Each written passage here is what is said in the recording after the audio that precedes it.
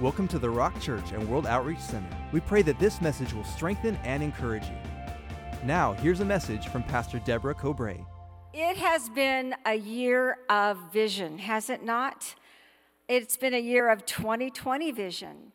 And God has actually shown us things we were not expecting to see. And we've been in one incredible test tube, and God has shown us some things that are necessary. And so tonight, as we go into the book of Revelation, and as we begin to finish up the 7 churches, I'm on church number 5 tonight, the church of Sardis. We are going to look at some things, and this is a serious message. It's like, how did I get this one? I wanted Philadelphia, the church of love, the one that doesn't get rebuked by God or blotted out or anything else. But this is a serious time, and this is a serious chapter, and so we're going to unpack it for you tonight and take a look, because all Scripture is given by inspiration of God.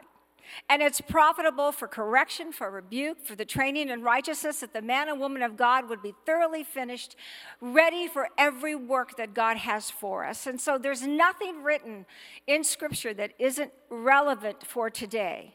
So even though these churches were in the province of Asia Minor, and what we know now today as modern Turkey, and they're no longer in existence, God had 7 churches written letters to through Jesus, and we're going to look at that in just a minute. So if you've got your Bibles, we're going to go to the book of Revelation, and I'm on church number 5, and before we start, I'd like to pray. Father, thank you. Wow. What an incredible opportunity, Father, to say thank you, and for the privilege of opening your word, for the privilege of gazing into what you have told us, how you have prophesied to us, and how you have prepared us for such a time as this.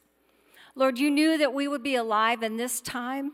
You knew that we would be chosen by you to be Christians and to be leaders and to be mothers and fathers and whatever else we are, Father. You knew we'd be here. So I ask in the name of Jesus that you would anoint this message, and you would anoint our hearts to hear, our ears to hear, our eyes to see. That Holy Spirit, you would speak to us, because apart from you, we can do nothing. And we are grateful. And we thank you, and we give you praise, and we thank you for Jesus, our King and our Lord. And all the saints of God said, Amen. Revelation. But before we get to Revelation, I have to tell you a joke, okay? Because we're going to go serious, but before we do that, let's just get a little joke in here. And it has a point to it. Not sure what it is, but I'll get it to you in a minute. It's a Jewish joke, and I always love those. And it says, a man walked to the top of a hill to talk to God. And the man asked God, what's 1,000,000 years to you? And God said, a minute. And the man asked, well, what's $1,000,000 to you? And God said, a penny. Then the man said, God, can I have a penny? And God said, in a minute.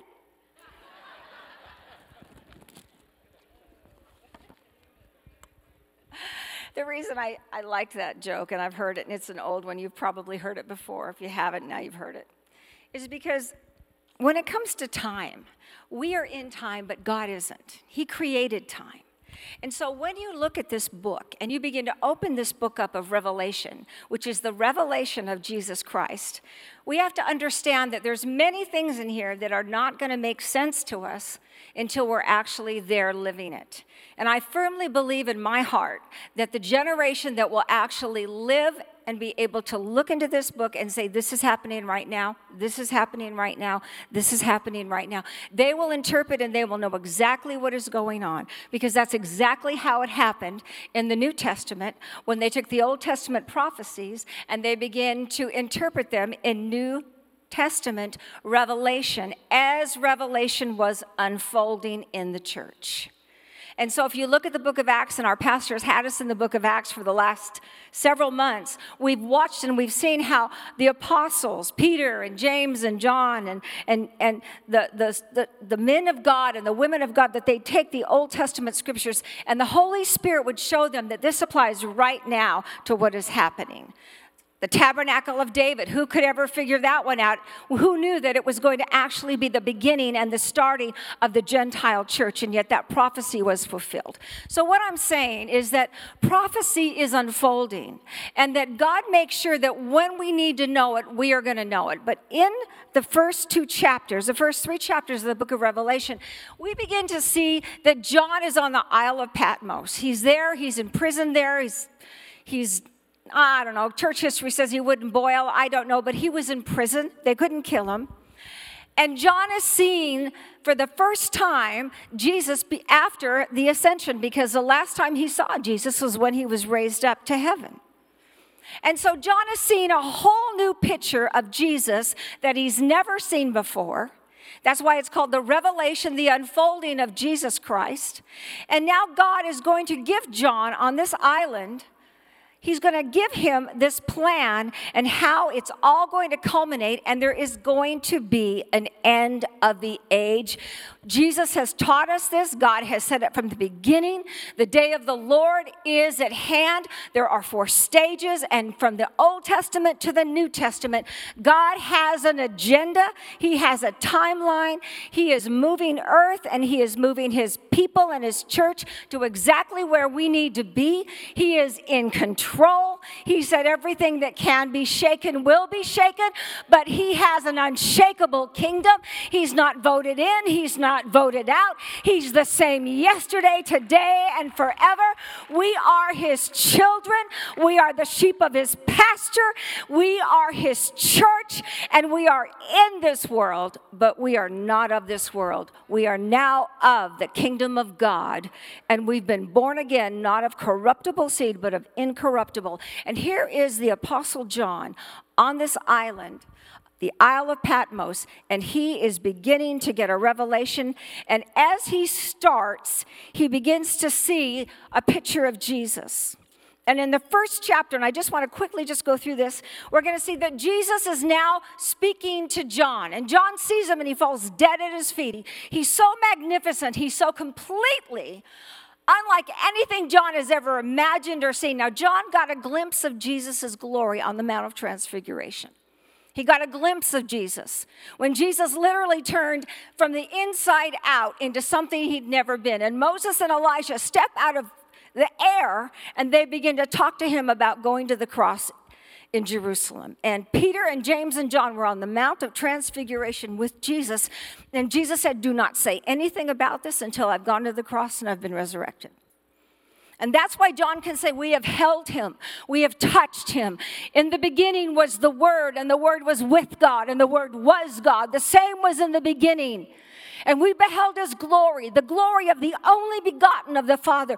John is now in the revelation of Jesus and who he is, and he's going to see a whole new picture of him. And Jesus is about to unfold 7 letters to 7 churches. Are you good? So his purpose in these letters is to bring his church to a new level of purity and power. He's going to confront his church. He moves us to new levels of spiritual growth and success. When evil can find no place in us, evil will not be able to successfully stand against us. When evil can find no place in us, evil will not be able to successfully stand against us. That's why when Jesus went to the cross, he said, "The devil comes, the prince of the power of the air, but he has no place in me." They crucified an innocent man. So God, or Jesus Christ, as head of the church, is going to confront the church. He's moving us from glory to glory, from spiritual maturity to spiritual maturity. He's going to commend his church, these 7 churches. We're going to find out tonight, one, he doesn't commend. He doesn't encourage them. He doesn't believe and he doesn't comfort them. But the other 6, he does. I get the one he doesn't comfort. Oh boy, Sardis. He's going to convict the church because he will not allow sin to remain unchallenged. We've been living in a day where God loves us. God loves you just the way you are. Come on into the church and we'll just wash you and he'll wash you. And that's all true. He does love us, but he expects us to change. And he will not tolerate sin in his house and in his church because he's a holy God. And we are coming into a whole new realm and a whole new move of God. Watch and see. The church is changing because the world is changing and we're going to need to. So he's come to confront, he's come to commend, he's come to convict, he's come to command his church. You're going to see in these 7 letters that he gives orders to change. He tells the church what's wrong and then he tells them what they must do. He is the captain of our salvation. He is the author and the finisher of our faith, and he is the King of Kings, and he is the Lord of Lords. And yes, he loves us, but this is no joke. This is serious stuff, church. He then comes to commit. At the end of every letter, he tells the church what he is going to do and how he is going to commit. He gives promises and eternal truths to each church who overcomes. So having said that, we looked at the 7 churches. I'm on church 5, so let's just quickly go through them and then we'll go to Sardis. You ready? And the first one was the church at Ephesus. Ephesus was famous. It's one of the largest churches in the New Testament. The book of Ephesians is a marvelous book. Ephesus was occupied with the work, not God. And he said, you get occupied with me, church of Ephesus, and I will occupy you for the work. Big difference. Let me say it again. They were occupied with ministry. And Jesus said, this isn't right. You've left your first love. And he said, listen, I don't need you occupied with the work. I need you occupied with me, because when you're occupied with me, then I can be in you and we will occupy the work together. He looked at Smyrna, and it was a persecuted church. He just told them to be faithful unto the end. Then he looked at the church at Pergamos, and he confronts them with a sharp two-edged sword. He finds them compromised, and they are now into the doctrine of the Nicolaitans, the doctrine of Balaam, whereby Balaam taught Moab how to teach Israel to sin. And the Nicolaitans, it comes from 2 words, Nico and Lations. Nico means victory, and Lations means laity or people. It means victory over people. And Jesus said, I hate the works of the Nicolaitans. He didn't hate them, he hated the works. He hated what they did because they taught that the church could live compromised. They taught that the church could do certain things and it would be okay. And they had victory over God's people through lies and deception and doctrines of demons. Jesus confronts them. The next church is the church at Thyatira. He confronts them with flaming eyes. Nothing escapes his fire. And he confronts them, and he was angry with them about sexual sin and idolatry. Once again, Jesus will not tolerate sin in his church. He's coming for a bride without spot or wrinkle or blemish. And we have been in a season in America. I can't speak for the church around the world because I'm not in the church around the world. I can't even speak for other churches because I'm not in them. I'm here. Most of the time, I'm here. Now, I can watch online, but I can tell you in the United States of America, we've had it pretty good. We've not had persecution. They've given us tax write-offs. If we give to the church, we get a tax deduction. A lot of nations do not do that. They don't do that in Australia. They don't do that in Canada or New Zealand. We have had a time of peace and blessing. But what if I told you it might be turning? And God is getting us ready to be the church in the season that is coming upon the earth. Because we are closer to his coming than we have ever been in our lives. So he says to the church, and I'm going to go now, if you've got your Bibles, go with me to Revelation chapter 3. he now addresses the church at Sardis. And let me just give you just a quick little snippet on Sardis. Sardis was in Asia Minor, Turkey. Sardis was a very wealthy city. It had been destroyed several times because of earthquakes, but they kept rebuilding. And they were vigorous, and they were vibrant, and they were wealthy, and they had walls, and the people had a good life in Sardis. And therefore, he's going to confront the church now. Now, there's not several. There's just one. He writes one letter to one church, right? Now, they did find in the digs that Sardis had the largest Jewish synagogue outside of Israel in the world. So they had a vibrant population of business people. They had their idolatry, their temples. The temple of Artemis was there. There was idolatry everywhere. There was sexual sin everywhere. This city was humming. Maybe you could equate it to a city like Los Angeles or New York or San Francisco. One of the cities in our world that have high finance, where people are wealthy, where people are doing business, where people are buying and selling, and the church now is in this city. So Jesus says to the church in Revelation chapter 3, and to the angel of the church in Sardis write, these things says he who has the 7 spirits of God and the 7 stars. I know your works, that you have a name, that you are alive, but you are dead. Be watchful and strengthen the things which remain that are ready to die, for I have not found your works perfect before God. Remember therefore how you have received and heard. Hold fast and repent. Therefore, if you will not watch, I will come upon you as a thief, and you will not know the hour on which I come upon you. You have a few names even in Sardis who have not defiled their garments, and they shall walk with me in white, for they are worthy. He who overcomes shall be clothed in white garments, and I will not blot out his name from the book of life, but I will confess his name before my Father and before his angels. He who has an ear to hear, let him hear what the Spirit says to the churches.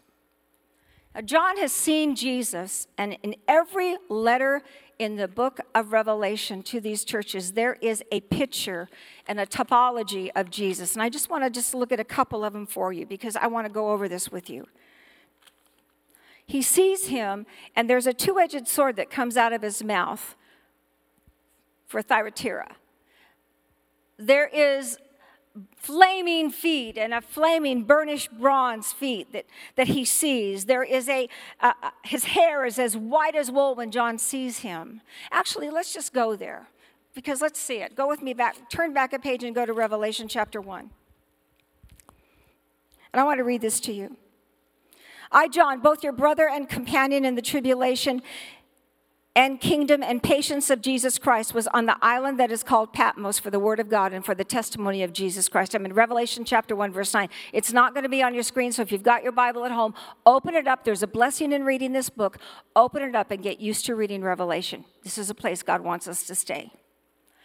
I was in the Spirit on the Lord's Day. Lord's Day is Sunday. And I heard behind me a loud voice as a trumpet, saying, I'm the Alpha and the Omega, the first and the last. And what you see, write in a book and send it to the 7 churches which are in Asia, to Ephesus, Smyrna, Pergamos, Thyatira, Sardis, Philadelphia, and to Laodicea. Then I turned to see the voice that spoke with me, and having turned, I saw 7 golden lampstands. And in the midst of the 7 lampstands, one like the Son of Man, clothed with a garment down to his feet, girded in his chest with a golden band. His head and hair were white like wool, as white as snow. And his and his eyes were a flame of fire. John sees him. Fire is coming out of Jesus' eyes.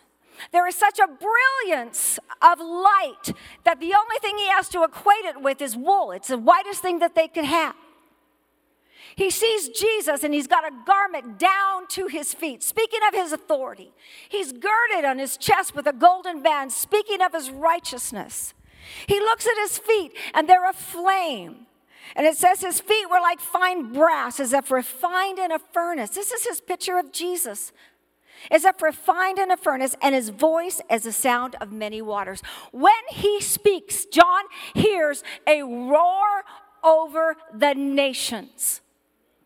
He sees these feet. He sees this garment. He sees this God. He sees the God, Jesus, his Jesus.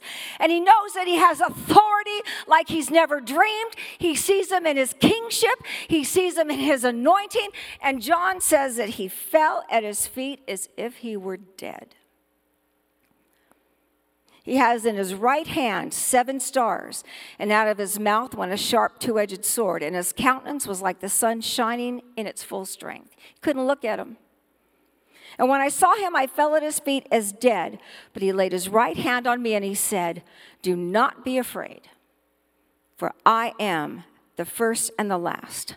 I am he who lives, who is dead, and behold, I'm alive forevermore. Amen. And I have the keys of death and hell. Write these things which you have seen, and the things which are, and the things which will take place after this.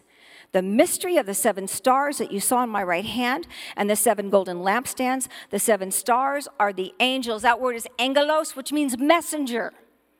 I believe personally that it's not the angels of these churches, but it is the pastors of these churches that he is giving these letters to. It's used many times in the New Testament as messenger, angelos. It's also used as angel.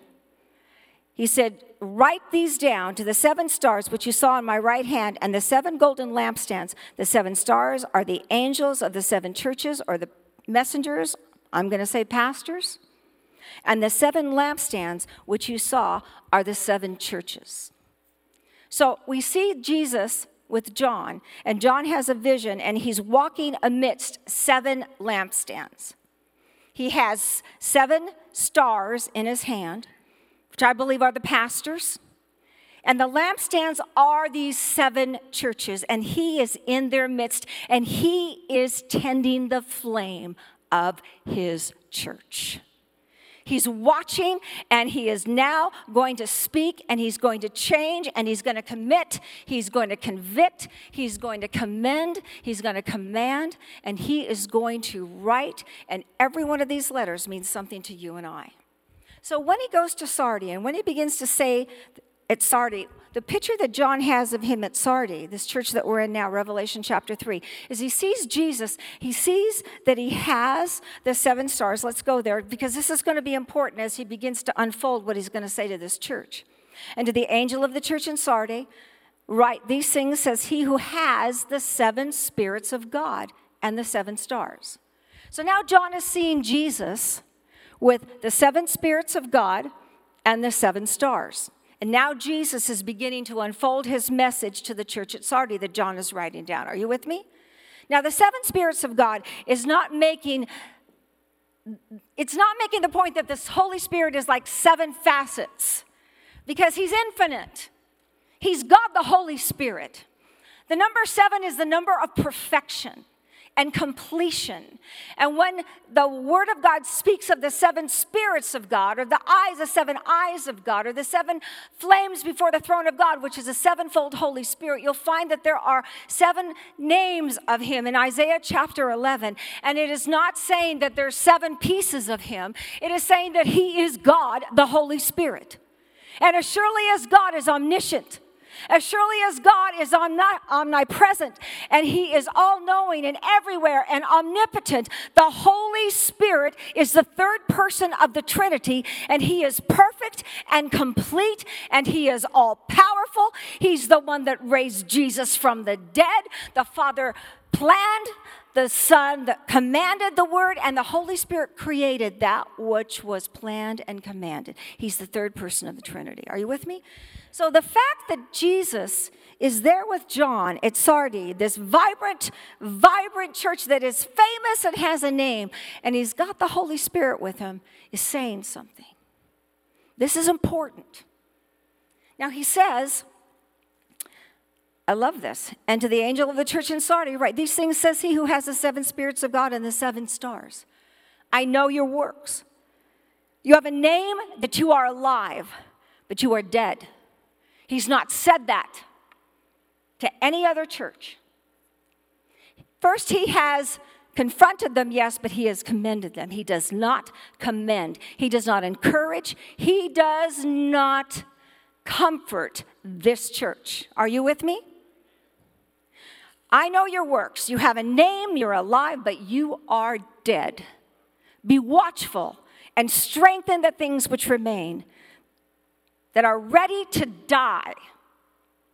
So what this church was and what it was doing, even though it was famous, and even though it had a name, everybody knew this church, Jesus says that what is left of you, if you don't strengthen it, it's going to die. For I have not found your works perfect before my God. Remember therefore how you have received and heard, hold fast and repent.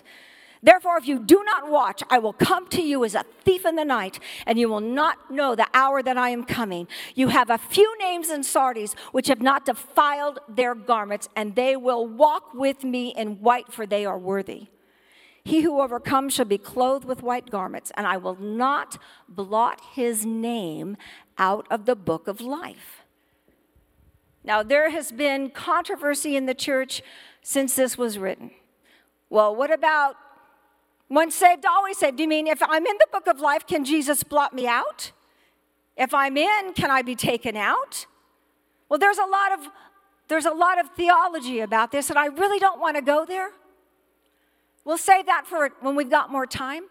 But what I do want to say to you is that he says, if you don't repent and turn, you're not going to be in the book of life.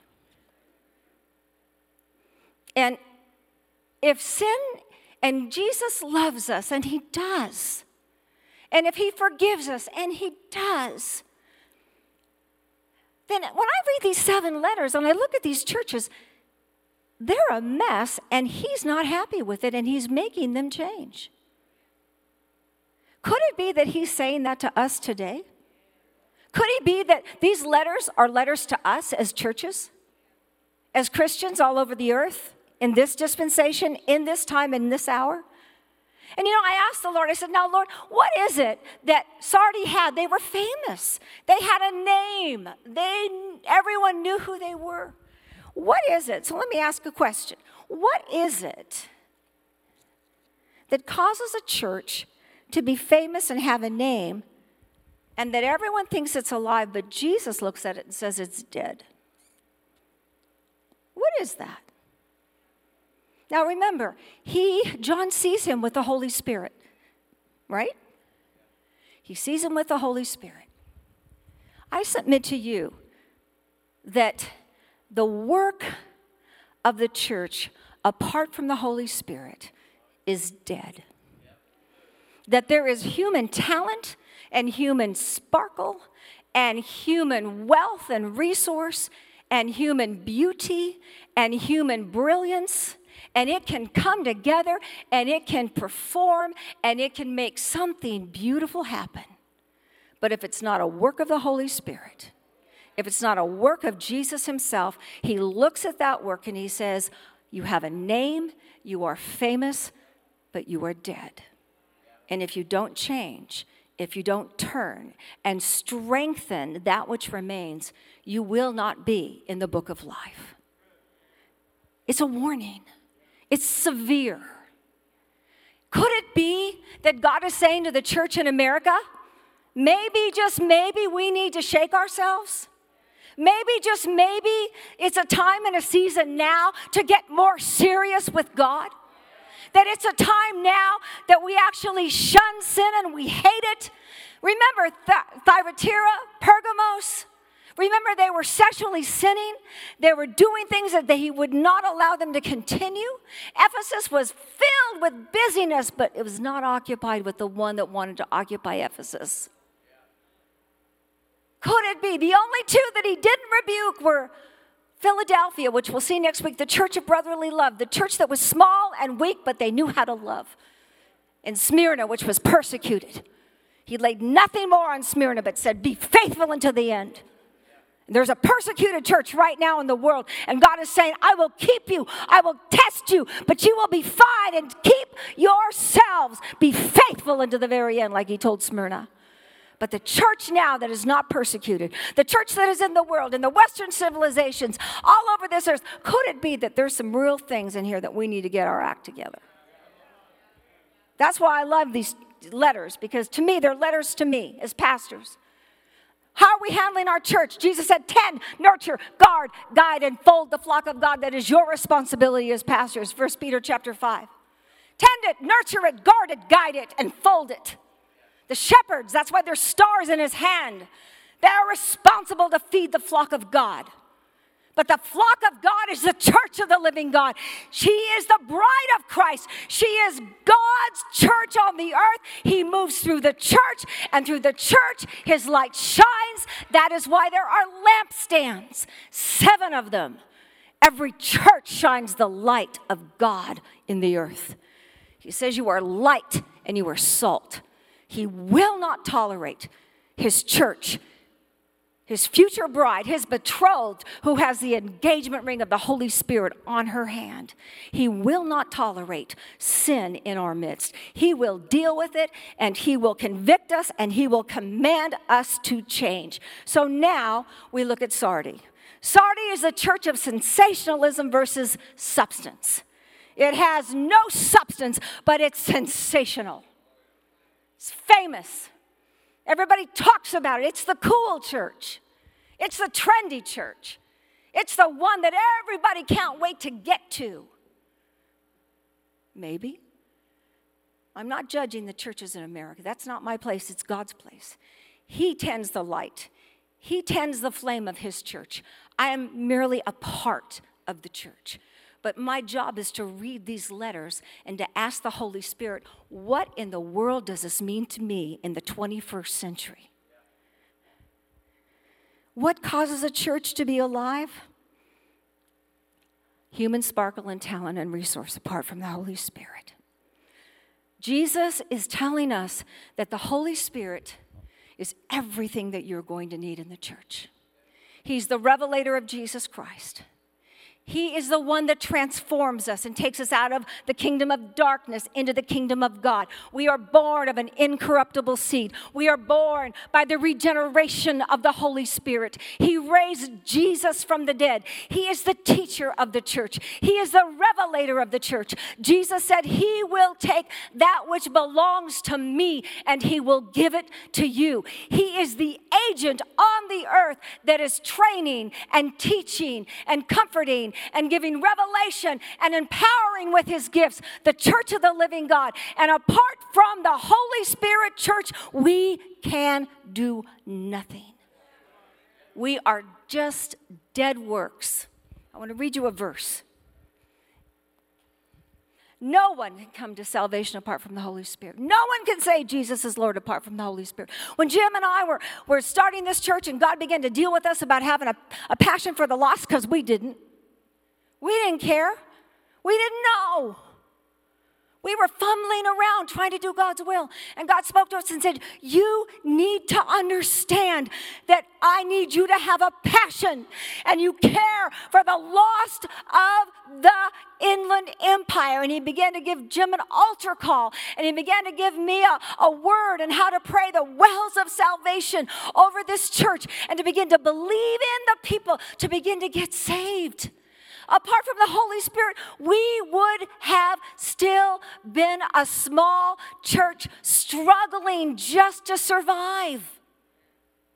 He is the agent of salvation, the Holy Spirit. The Holy Spirit absolutely is the absolute perfection and fullness of God, and he will give you revelation. The more words you begin to put into your spirit, the more the Holy Spirit says, let's build a library. Let's get the bookshelves up. Let's put the word into you.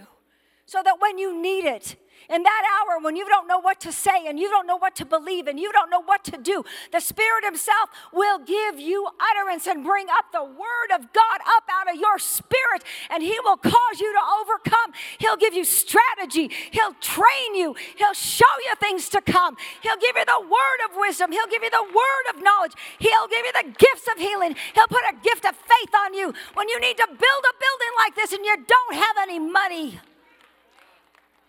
There was a generation that hunkered down and said, we'll believe God. This building was built in 1 year. It was a miracle. How?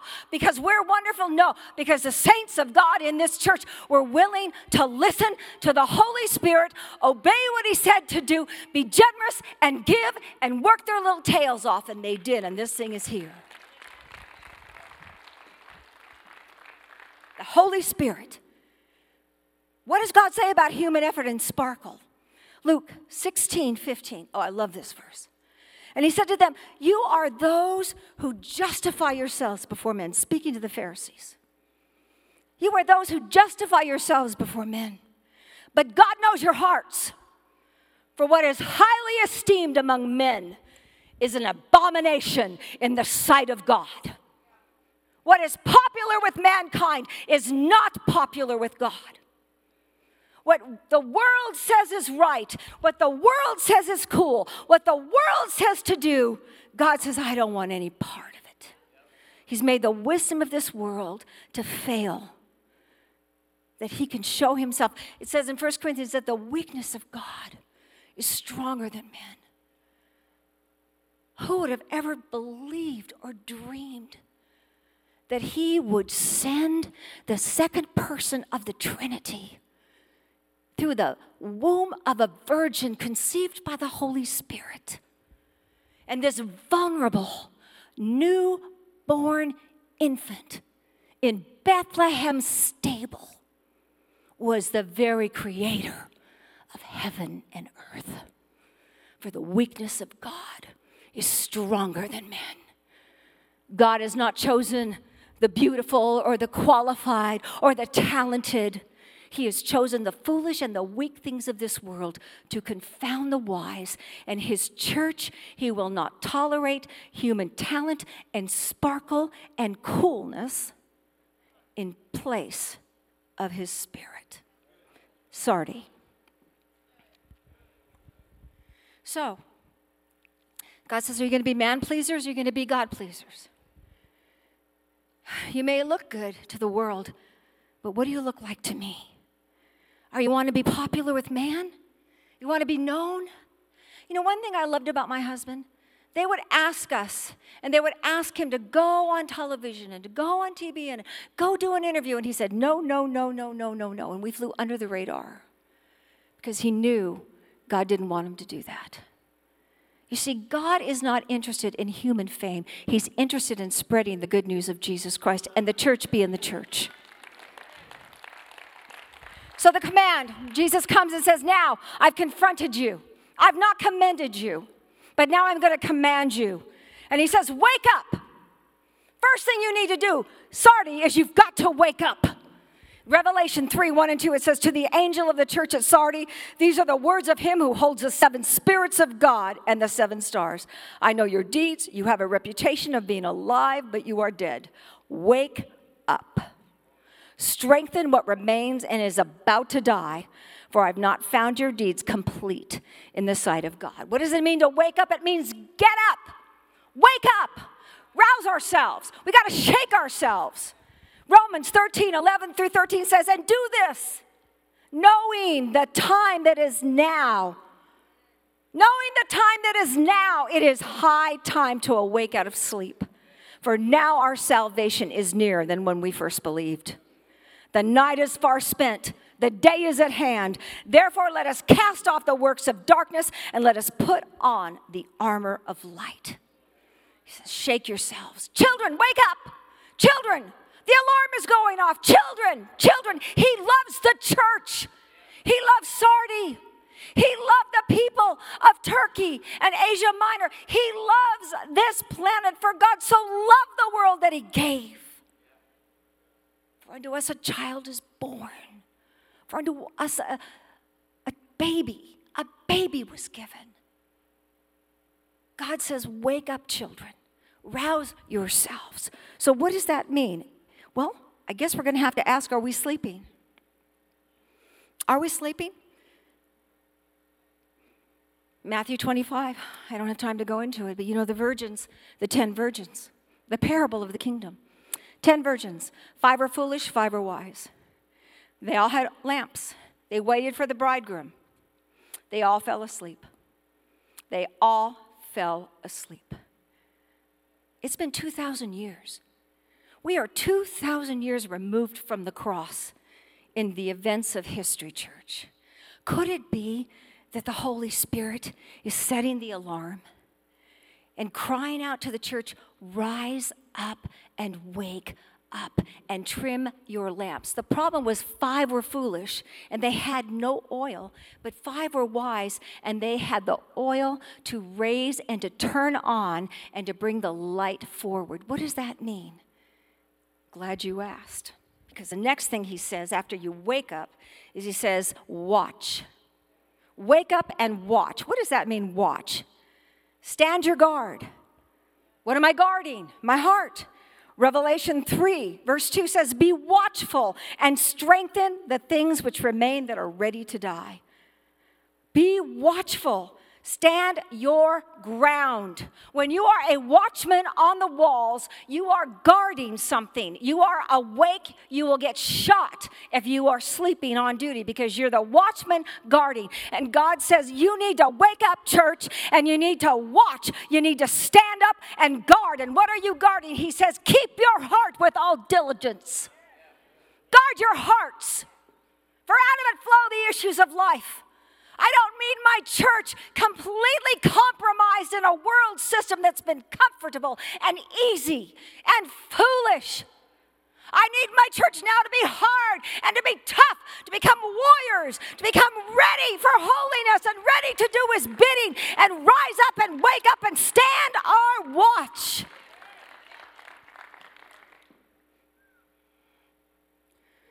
Watch. 1 Thessalonians 5, 1 through 6. But concerning the times and the seasons, brethren, you have no need that I should write to you. For you yourselves know perfectly that the day of the Lord comes as a thief in the night. For when they say peace and safety, then sudden destruction comes upon them, as labor pains upon a pregnant woman.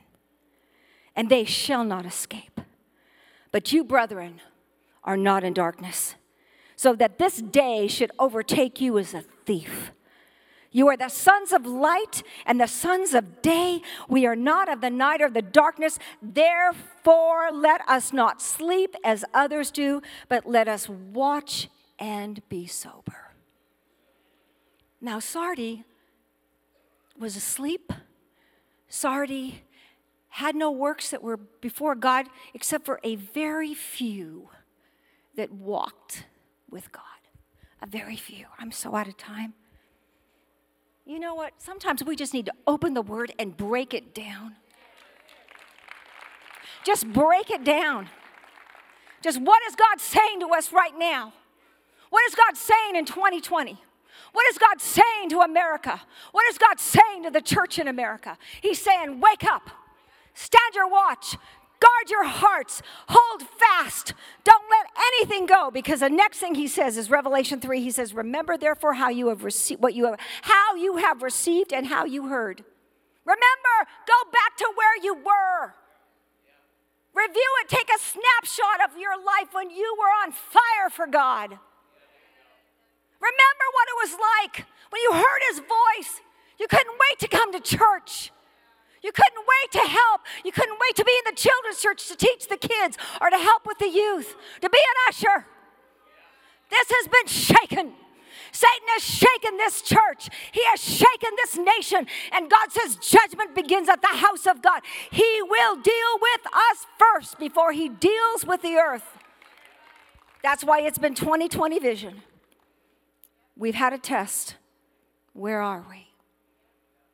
Where's our passion? Where's our desire? Have we been the human sparkle and talent and we love to go because we feel good? We go to the cool church? Or are we passionate? Passion for souls for the lost. Paul said, because I know the terror of the Lord. I preach Christ. He wasn't afraid of the terror for himself. He was afraid for the terror of eternal damnation and hell for the ones that had not yet said yes to Jesus. But you see, in America, do we really preach eternal hell and damnation and sin and holiness and behavior? What if the Holy Spirit is saying, wake up, children. The day is far spent. The night is over. He's coming. I need you to wake up. I need you to watch. I need you to strengthen what remains. You know, he could have just said, forget it. I don't even want anything to do with you. But he told them what to do so they could come back. He doesn't want one to perish in his church. So no matter what you are, where you've been, or how much you have screwed up, he is saying to you, wake up, rise up, guard your heart, come home to me, remember where you were, I'm here, I love you. We can do this because the Holy Spirit is our comforter and our standby and our power. I'm so out of time. Church, he said, wake up. He said, watch. He said, hold fast. Don't let go. Don't let go. I'm going to read you one more scripture and then I've got to stop. How do we hold fast? It means committed and anchored. Committed and anchored. That no matter what comes through your life, what coronavirus or plague or depression, what government, what change, who's in the White House, who cares? My God is on the throne, and he holds the heart of the king in his hand, and as the water course, he will turn it whatsoever way he wills. Like my sister Teresa, Pastor Teresa says, this is a distraction. We'll pray for our leaders. We'll pray for them because God told us to. We'll not accuse them, and we will not degrade them. We will honor them for the office's sake. But our God is king. And we're in this world on loan, but we're not of it. We are bone of his bone, and we are flesh of his flesh. We are his people on the earth, and he is calling and crying and saying, wake up, rise up, guard your hearts, hold fast until I come. Hold fast. What does that mean? Last scripture, Hebrews 5, 7, and 8. Speaking of Jesus, because he's my example. Whatever he did, he's the last Adam. He's the perfect man on the earth. I become like him. As he is, so are we on the earth. We're a new creation. So if he did it, we can do it. This is what he did. In the days of his flesh, Jesus offered up definite special petitions for that which he not only wanted but needed. And supplications with strong crying and tears to him who was always able to save him out from death. Here it is. Watch this. And he was heard because of his reverence towards God, his godly fear, his piety, in that he shrank. He shrank from the horrors of separation from the bright presence of the Father. And though he was a son, he learned active obedience through the things that he suffered. He had never put himself in flesh before. He'd never been confined to flesh. He's the creator of heaven and earth. And now he's in a flesh body. He's the last Adam. He's the kinsman redeemer. And now he has to go through every temptation that we'll ever go through. And he cried out and he prayed to God and he ran in stark terror from anything that would separate him from the bright presence of the Father. So how do you hold fast? You run. You run in terror from any evil, from any lust, from any sin, from anything that you know will separate you from your Father and from your high priest. And you run like Jesus. He ran in stark terror. He knew who God was. He knew who he was. He was not going to let any temptation get near him. You see, that's holiness. That, my beloved, is what holiness looks like.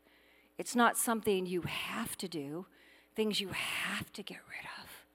It's things you can't stand, don't want to get near it, not going to let it corrupt you, not going to let it soil you, not going to let it get near you, because you know the Father, because you know the Son, because you hear the voice of the Spirit, because you're a child of God on the earth, and because He loves you. And why would you separate from Him over something that is filthy and dirty and carnal and has no power except to separate you from the one who will change your life? That's how you hold fast. Run. So, Sardis, God says, listen, there's a few of you haven't soiled your garments. You're in the book of life. You get a new garment. You're righteous. You're going to walk with me. We are going to walk with Him. Our names are written in the Lamb's book of life. He's not going to blot your name out, but this is a warning to the church. Sardis, human sparkle, human resource, human talent. But Jesus says, you're dead. Repent. Wake up. Watch. Get up. Guard your heart. And hold fast. Amen. I'm done.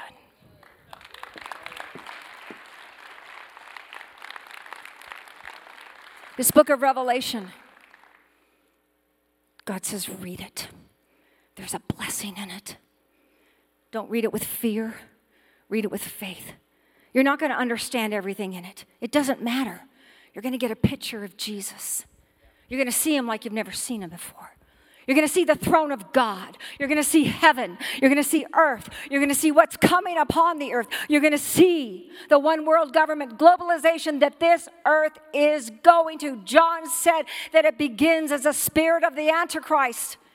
It progresses into a system, a political system, and it will culminate in the end into a person. Beloved, we're closer than we know. It's time for us. It's time for us. Wake up. It's time for us to watch. It's time for us to hold fast. Watch what God wants to do with the rock in this generation, in this hour. Did you get something out of that? Thank you for listening to the Rock Church and World Outreach Center. If this message spoke to you, please share it with us. We'd love to hear from you. You can find more information at www.rockchurch.com.